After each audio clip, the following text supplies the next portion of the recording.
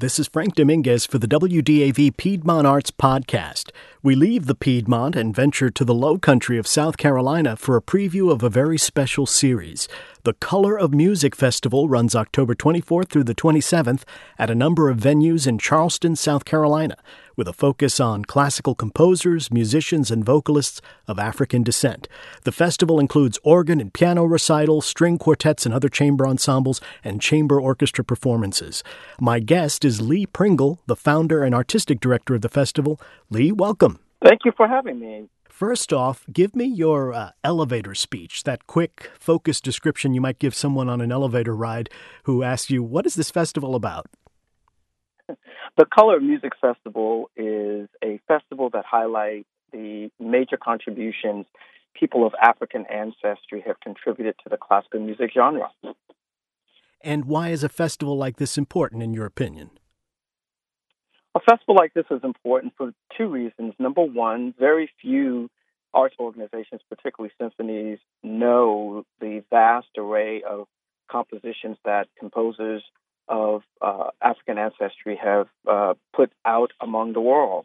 And this festival was conceived to not only highlight their contributions, but it was also conceived to give conservatory-trained musicians, many of whom do not land covenant jobs in over 2,000 orchestras in America, a chance to perform the repertoire that they studied with master's degrees, and about 60% of my musicians have PhDs. Now, I note that the Color of Music Festival, the word color is spelled with the British spelling. What's the reason for that? Because I wanted the festival to have a global reach. African ancestry permeates the world. There are so many variations of people who have dark color skin that the hues are not what we would consider here in the United States to only belong to African Americans. After all, we were abstracted from various West Africa tribes and places and exported around the world, more so in South America, but, less than 1 million or at 1 million people that came to the New World in North America. And so our shades vary, and the people who, going back to the Titanic plate breaking away, there are many people who claim African ancestry, and we want to give them all an opportunity to feel welcome. So that's one of the reasons why we do not use the word African American Festival. How long has the festival been going on? This will be our 6th season. It's been a wonderful ride. It's been very challenging, as you can imagine, having the word Black in our logo. And we don't apologize for it because we want people to know that that origin has a lot of significance. And there are people who consider themselves to be Black around the world who have never had a platform to showcase their love for classical music or to be prominently displayed.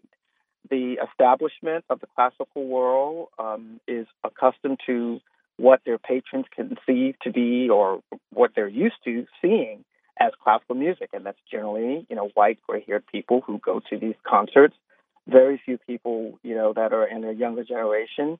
And rarely do they see on a program a Black person leading the orchestra as concert master or even standing next to the podium or on the podium as conductor. So we feel that our mission is timely and that society as a whole want to see classical music diversified. How has the festival changed and grown since you started it? It has changed significantly. We've gone from chamber to big masterworks, every major choral piece that you can think of, from the Verdi Requiem to the Mozart Requiem and back. Lord Nelson Mass we just did last year. We'll be doing the Bach Magnificat in 2019. And this year in Charleston, we're going back to Charleston's root, where we're doing from Baroque to early classical. And it's in one of the most prestigious places, I think, in Charleston, and that's 21 East Bay, the Edmonston Alston House, which is a museum. But they have a lovely salon on the second floor that will host our chamber series. We'll have 3 chamber series presented there. I'm going to ask you for some more highlights about the festival, but I'm curious to know where these musicians are coming from. You've talked about how well trained they are and how great their love for classical music is, but are they local to the Carolinas? Are they coming from all over the country, or what? Actually, they're all global. Um, One of my star artists is Anyango Yarborough Davenport. She is actually German, of African ancestry, but she lives in Colombia, South America. She's a professor at one of the universities there. But we do have some local. We actually have a local Colombia-based, was born and raised in Colombia, Wade Davis, who is a wonderful Baroque cellist. And he's been presented at the Color Music, at the Moja Arts Festival here in Charleston most recently. And he does quite a bit in Baltimore, where he's based right now. But the vast majority of them are from Boston, in New York. We have some folks as far out as Houston, and many places. But I would say the bulk of them are from the Northeast. When I introduced you, I mentioned the variety of programs that's going to be part of the festival. So give us some highlights from a few of them, if you would, please.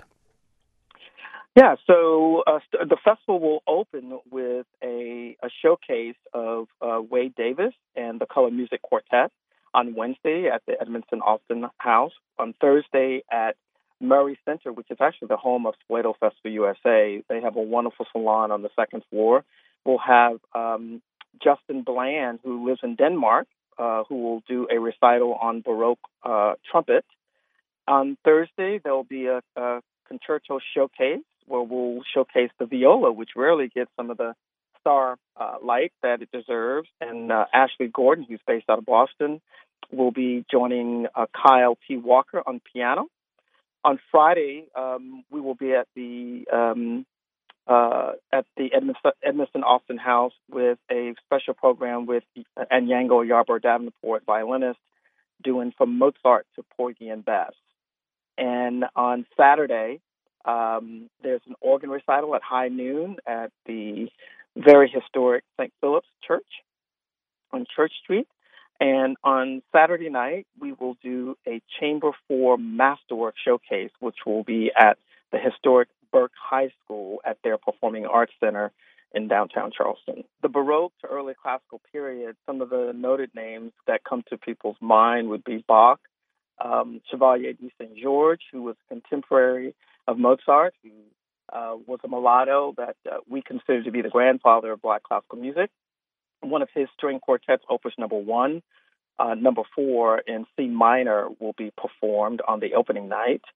Of course, you can't do chamber without Mozart. There will be a piece by Corelli, his Concerto Grosse for Opus Number 6, will be performed. There are many, many other gems that will be coming along. As I said, we will have the viola that will be featured, and the Telemann Concerto in G major for viola and string orchestra will be performed on Thursday. On Friday, something that I think most folks would love to hear is the Black Pulitzer Prize winning composer who died a month ago, George Walker. One of his sonatas, Sonata Number 1 for piano solo, will be performed on Friday. And then on Saturday, one of the major highlights will be Mozart's Symphony 29. There will be some other wonderful gems that most of the audiences will, enjoy. What type of audience comes out for the festival in your experience? Well, it's traditionally classical music patrons. Charleston has a long history with the Charleston Symphony, giving us more than 83 years of music here, and of course Spoleto Festival USA, which takes place in May into June, and they have a major chamber music series that is sold out for many days. So Charleston will attract folks from around the globe, and we really never know until we go back to our contact management systems and look at where people come from, and it's just amazing on how far they come. But Charleston is a destination city. And we're grateful that for more than 40 years, this city has evolved into a world-class place for people to come and visit. And do you think that the approach of your particular festival creates more diversity in the audience as well as what's represented on stage? Absolutely. The pride of people from this country, particularly African Americans who are regional and that come in to see musicians performing at the highest levels of classical music. It's a wonderful thing to see. They're mesmerized by it. But music is universal in that good music people love no matter who is playing it. If it's good and it's well done, people love it. But our society is a multicultural society, and people want to see classical music diverse. And it's a complicated system, too much to go in on a show like this. But suffice it to say, we get great support from the classical music patrons here in Charleston. They love what we're doing. They understand it's a very challenging endeavor, and so we need all the support that we can get. And we ask people to maybe do a day trip and come down and check out some things from the Charlotte metro area. Finally, Lee, I'm interested in how you personally became interested in classical music. Mildred Gilmore Brevard, who is deceased, was my music teacher, and she did a lot of wonderful things in her classroom. And it's, I wish that she was still with us so that she could see the success. She had a chance to perform with the Charleston Symphony many years ago on a concert I produced. But I got involved in music because of my music teachers, but it started in the AME Church, and I'm grateful that I had those experiences. It's so amazing how often the answer to that question boils down to either a church musician or a music teacher. It's really incredible. Music teachers are the best, and I tell you, if you imagine your churches without choirs or your schools without bands and choruses, it would be a sad world. So we need to pay them what they are worth and support them. My guest has been Lee Pringle, founder and artistic director of the Color of Music Festival, running October 24th through the 27th at a number of venues in Charleston, South Carolina, with a focus on classical composers, musicians, and vocalists of African descent. The festival includes organ and piano recitals, string quartets, and other chamber ensembles, as well as chamber orchestra performances. And there's a link to the festival website for more information at the Piedmont Arts podcast page. That's at wdav.org/subscribe. Lee, thank you so much for speaking with me, and I hope to get down to the festival one of these days. Thank you so much. We'd love to host you. Subscribe to this podcast at wdav.org/subscribe, and follow us on Facebook for classical music news, humor, and programming updates. WDAV is a service of Davidson College supported by listeners like you.